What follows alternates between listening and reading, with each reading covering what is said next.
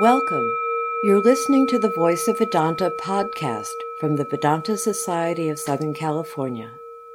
Visit us on the web at vedanta.org. I am the resurrection and the life, saith the Lord. Easter is a season of rebirth, of hope, of new beginnings, of spring, of regrowth. We come out of the darkness of winter, the season of dormancy and anticipation, and darkness. We come to light, to new growth, to hope. All of nature celebrates Easter, or spring, and we as humans experience this joyful hope in rejuvenation. We have metaphorically been in hibernation, regrouping for growth. Now the days grow longer, they grow brighter, the new green leaves start to show, everything sparkles and nature sings with joy. Listen to the birds here, listen to the coyotes, the crickets, the squirrels, the frogs. They're all singing with joy. The dark night of winter is over. This is our universal emotion at this time of year, spring. All energy is going forward and calling us to join the dance. How do we answer? Do we answer with the invitation with joy and trust, or with fear and trepidation? This year, it's very difficult to enter it without a little trepidation. We have been asked, we're in the middle of a health crisis, so we have been asked to socially distance, to maintain distances from all of our fellow human beings. This goes against our very nature. We are, by instinct, herd animals who like to gather together. But how should we face this mandate put out by our government? Do we look at it as something to rebel against, as many people rebel against all rules put on by outside forces? Or do we look upon it as an opportunity to make the right choice, to forego our instant gratification for the greater good of the whole, to use our discrimination in making these choices? Can we see the benefits of this pandemic? We can all see, and we're reminded daily of the negative aspects of it. But can we look deeply inside ourselves and find any positives? Can we see that we are given more time to think, basically?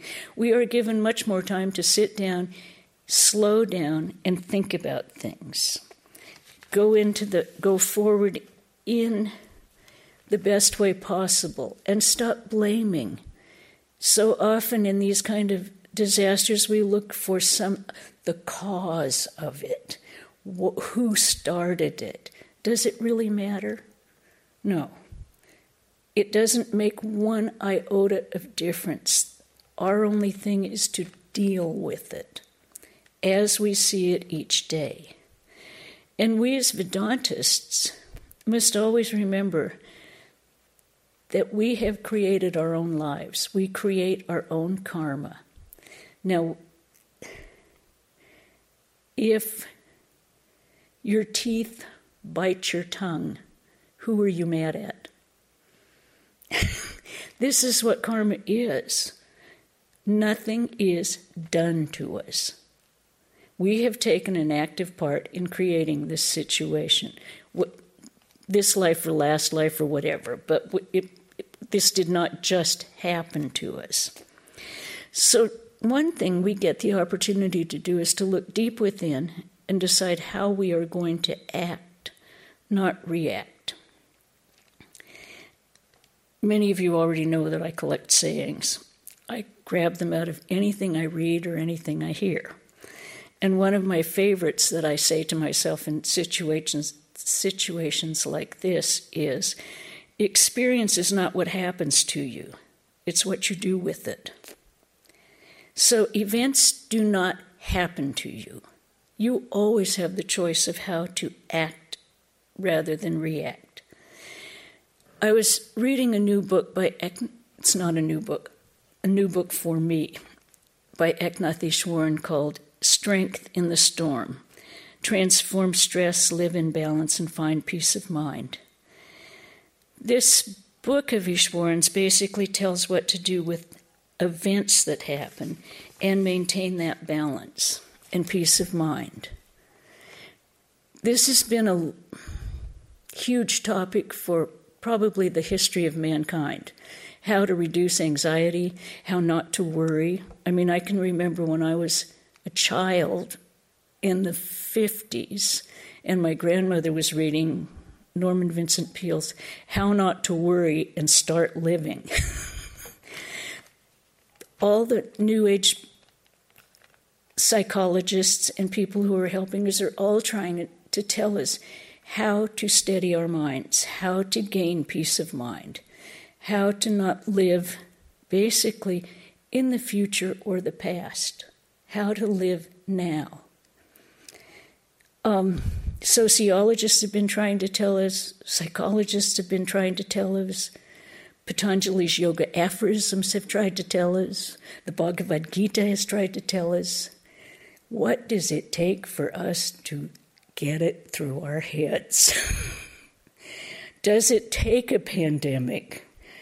Because I remember one time saying, if we don't learn by circumstances and give up certain things, God will take them away from you, so you have to learn how to deal with it.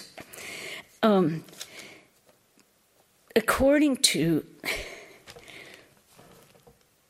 if we look back in history, we have survived centuries of disease, war, disasters. We have the capability of doing it. Humankind has survived. We have adapted. We have continued. But how do we do that? Who does it? It's by disciplining our minds, not letting our minds run free and be taken by every single event that happens, because we don't find our own self if we're wandering. As one of our nuns said, if you don't know what direction you're going, you're probably not going to get there. So how do we discipline our minds? Well, the same way you learn any discipline. Mostly we find a teacher or a book that catches our attention. One has to catch our attention. If the book catches your attention first, then find a teacher. Because this is what we do with all subjects. We don't try and reinvent the wheel every time we go out the door. Then once we have a teacher, the teacher can help you in finding your own path. A good teacher will not impose their path upon you. They will help you develop your spirituality from the place that you are, in helping you make choices, in helping you change habits. They will just help you. We call them a guru here. And they will usually give you a mantra to say. But they will also watch you in your progress. And if you start to veer off, they will kind of gently, or sometimes not so gently, show you where you're veering off. Now, in the words of St. Paul, we call these things austerities, trying to follow these rules and do all of this. In the words of St. Paul, the spiritual life requires renewing the mind. And this is achieved by a gradual, entire readjustment of the outlook and habits. For impurities of the mind are nothing else but the habits of life and thought. And to overcome one set of habits, one must form another and contrary set of habits. This process consists in the practice of, and then I'm going to paraphrase, the accessory disciplines of yoga, study, and dedication of the fruits of your works to God. In other words, lessening your own ego. Now, according to Ishwaran in his book, Strength in the Storm, we'll start. As he says, his first statement is, we cannot control life, but we can control how we respond to life's challenges. And the only way is stability of mind. We already have the capacity to deal with these challenges, but we need a calm mind in order to draw up the resources from within. As Swami Prabhavananda said, now what is the way? Just as you have physical exercises and intellectual training, even so the training of the spirit. Only through the exercise of the spirit. What's meant by exercising the spirit? To discipline the mind. Undisciplined thinking and habits and behavior lead us nowhere. You have to discipline the mind completely. And this is probably one of the most difficult things we have in our entire life to do. Because we have been, everything in the external world is grabbing your attention. Your senses are going out. Oh, it's a beautiful day. Oh, look, I just heard a dog bark. Every single sense wants to go outwards. But to stabilize the mind, you have to go within. The third step in Ishwaran's stability of the mind is he is a great advocate of the mantra. As you know, he wrote the Mantra Handbook. His lineage is from a matriarchal society, and his grandmother gave him a mantra. He feels that you can choose your own mantra. It's probably possible. I feel more stable having a teacher with a tried and true mantra who knows me and can tell me where I'm going. But Ishwaran's third step is the mantra is a key tool for steadying the mind. It's not just mechanical repetition. You learn to trust it as you use it. You can catch your mind. If you start watching your mind in your daily activities, you can see when it starts to go off. Maybe not at first, but after years of practice, you will see when old samskaras, old habits, old emotions start taking your mind someplace that you don't want it to go. That's not where you want to be. And if you can catch it, it gets more catchable the longer you practice. If you can catch it and start saying your mantra immediately. Just catch it. Why am I listening to that dog that's barking? Why has it taken all of my attention? Because I have let it. That's the simple answer. If I catch my mind and say, this is what I'm doing now. Start repeating your mantra if your mind is wandering really wildly. Repeat it out loud if you're alone. Shout out the thoughts. If you're with other people, say it to yourself. And if you're driving, say it out loud, but keep your eyes on the road. Keep repeating it until it ceases to be the tool to drown out extraneous activity and becomes the one thought in your mind. But continue it with no matter what's going on. If someone I told, if someone walks in and all of a sudden your attention goes straight to them, no, you're not concentrating on your task. That is the other thing that you have to learn to do, is concentrate on one task at a time. There is no such thing as multitasking.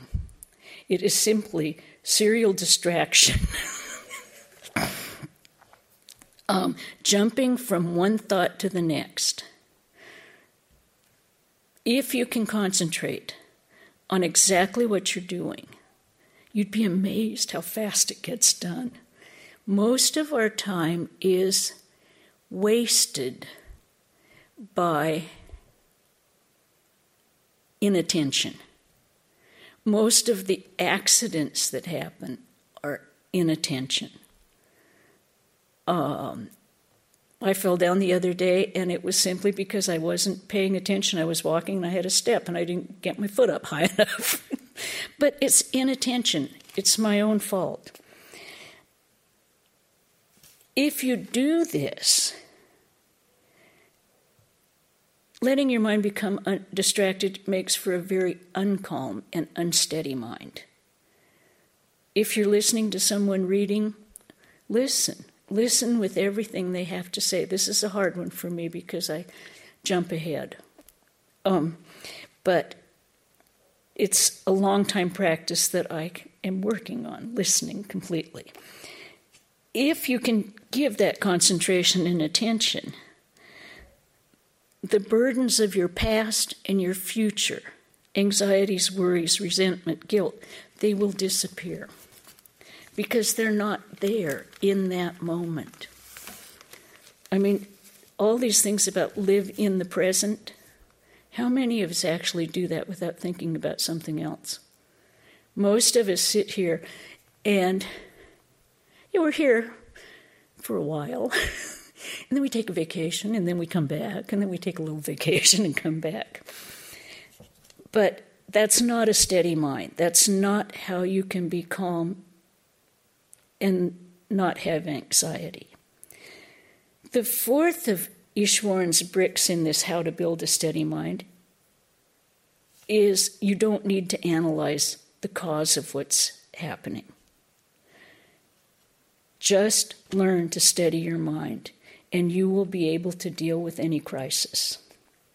I find that much more difficult right now because every time you turn around, there's a new statistic about our pandemic.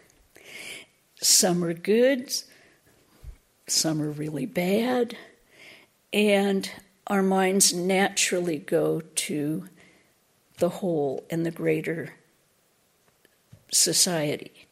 However, what we honestly have to deal with is here and now. Stay home, wear your mask when you go out, keep your social distance. If you have a job that's in the arena where people have to be out working, then yes, take every precaution, know what's happening. It's not to say ignore it. Know your facts, keep your mind steady, and how will you deal with it? If we find ourselves getting worked up by the constant repetition of the news and the statistics, and I have noticed that they're starting to show the same pictures over and over again in the newsreels, so I'm not sure how much is new news. I do keep track of the statistics every day. Think about things that we can do instead of feed the negativity of the situation. How can we think of positive things to do? There are so many groups that are doing positive things in the face of this. I do appreciate when the news programs start showing you the good news and the people who help and the things that people have thought of. So many people, all of a sudden, when they found out there were no masks for the health care givers, they started making masks. Now, that freed up the ones that the health care people needed. Yes, they're in short supply. But thinking, those are things that can connect us rather than give us a negative, selfish thought of, I've got to just take care of myself. I can't take care of anyone else. Oh, God, I might get sick. I might die. Yeah, we will all die of one thing or another, but it's not to be worried about. If we live each day of our life as though it were the last day, what do we have to regret?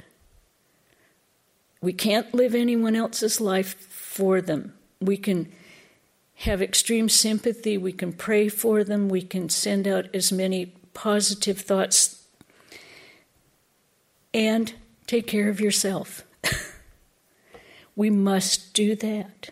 Set up a routine so that your life is not chaos. There is chaos out there at this point, but we don't have to, every single person in the United States or the world has to live in that chaos. Have a routine. You have a new chance now we have more time in your home, whether you like it or not. Many cupboards are getting cleaned that haven't been looked in. But work out a routine. People have been asking us, how are you doing up there? How's life going? And we all kind of say, well, it's actually very normal. We just don't have as many visitors. But we really do have our routine is set. Because as a convent and as our job is praying, our whole day and life revolves around the temple, the shrine, and the Lord. He's not taken a vacation. He's not gone to the hospital. He's right here for us to take care of him, and they're both waiting for us. So worship will go on every day in both the shrine and the temple. Vespers goes on every day in both the shrine and the temple. Meditation goes on every day, no matter what. Cooking for the Lord goes on every day, no matter what. Taking care of the property because it's not ours. It is the Lord's. Goes on as usual. We have a little more time to take care of some of our outside activities. We have a little more time to contact people, not in person, via phone or Zoom. As many of you know, much of the Vedanta activities, especially in Hollywood, are being live streamed, everything in the temple. Our activities in the temple are not live streamed because we have no Wi-Fi. But everyone should make an effort to keep their minds higher rather than lower. Read inspiring things. Find beautiful things. Find things that remind you of God and the best in life.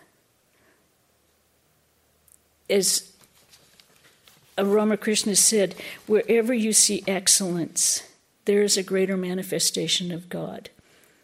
So look for those inspiring things. Even if it's a book to read, an inspiring one, not a depressing one. If it's a movie you want to watch, hunt for something inspiring, something that will lift your mind, make you feel like, yes, we are divine, we are all-powerful. We can conquer this. There's many of them. Catching up with friends that you haven't heard from in years. We just had one of our nuns, one of her close friends from 40 years ago called her today, and they haven't contacted each other in 5 years. But this is when your heart goes out to, oh, how are they? Many people are doing this is good, this is positive. It creates brotherhood and camaraderie. Make sure you get out and get your exercise.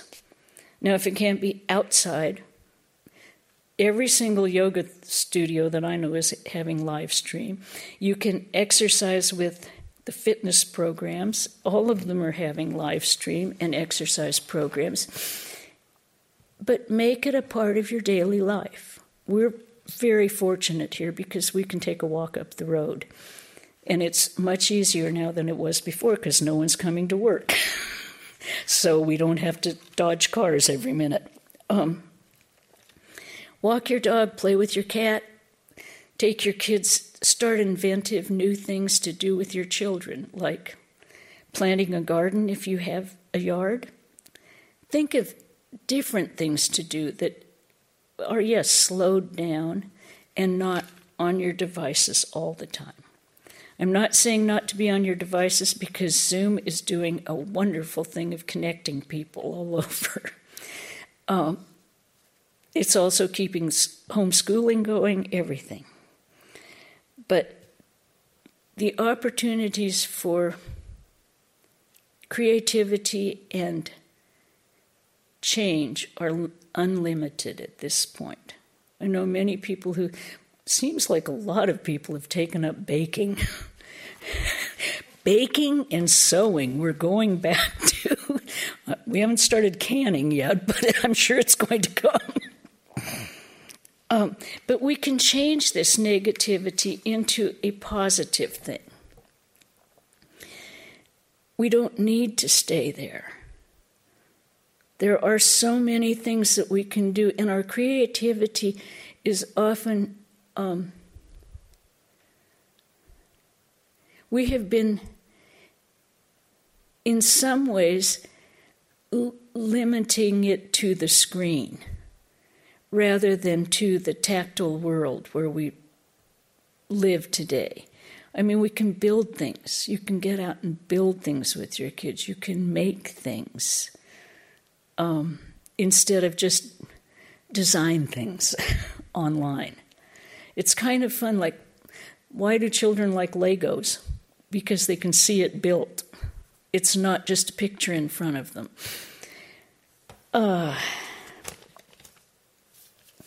All of these things are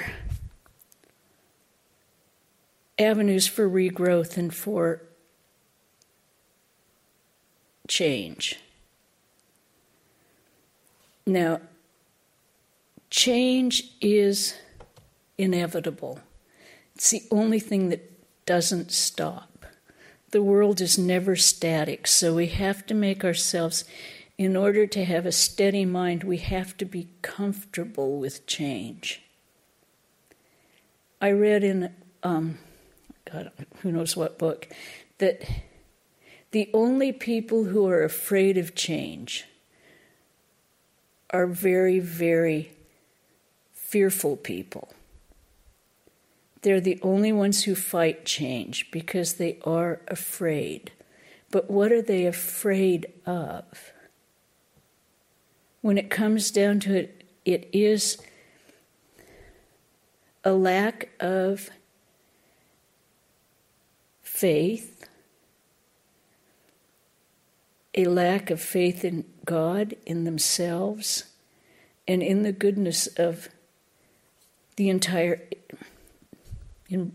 goodness of Brahman. I mean, things are everything. If we are the Atman and we are part of Brahman, we are Brahman, one and the same thing. What is there to be afraid of? There is nothing to be afraid of. Our bodies get afraid because they think they're forever, but they're not us. But we have nothing to fear. When the title of the lecture was I Am the Resurrection, this came from the Gospel of St. John, and I had to look it up to find out where it was, because I knew it, but I had no idea what it was in connection with. Many of you probably know much better than I do. But the whole saying is, I am the resurrection. If anyone believes in me, even though he dies, he will live. And whoever lives and believes in me will never die. Now, who did Jesus say this to?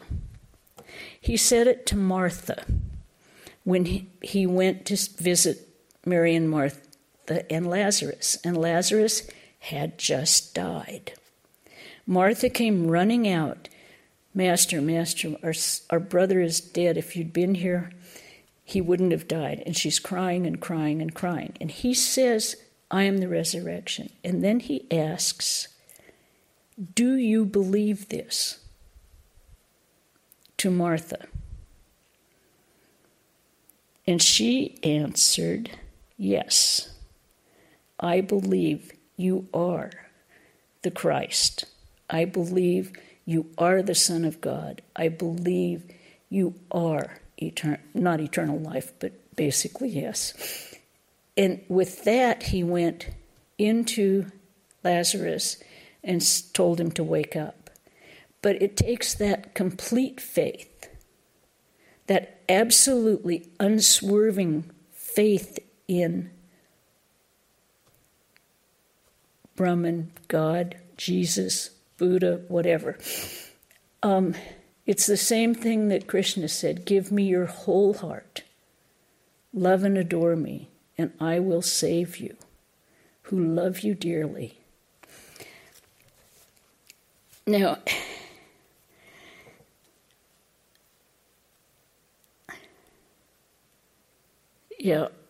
in the Vedantic perspective, what does this resurrection mean? I am the resurrection. It means that with real faith and trust in the divine, it circumvents suffering and death. Because a coward dies every minute. A brave man dies but once. If we live in fear,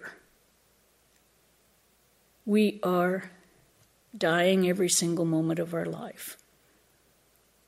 If we live in strength, then we have nothing to be afraid of.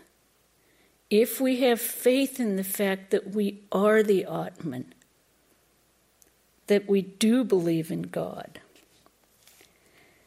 this will give you a steady mind. And repetition of the mantra and meditation are what give you that faith. And this is, Ishwaran then goes on to explain, this is the most important lesson to learn from crisis. To find your center of strength within. This is why we sit down and meditate each day. This is why we say our mantras, why you hope to get your mantra constantly going through your mind, where you go to sleep with it, wake up with it. It doesn't stop. And that only happens through constant practice. If you let your mind wander off, bring it back. All of our minds wander off. Bring it back, bring it back, bring it back. It's only practice. And as we'll end with a Christian quote, as St. Teresa of Avila said, let nothing upset you. Let nothing frighten you. Everything is changing. God alone is changeless. Patience attains the goal. He who has God lacks nothing. God alone fills every need.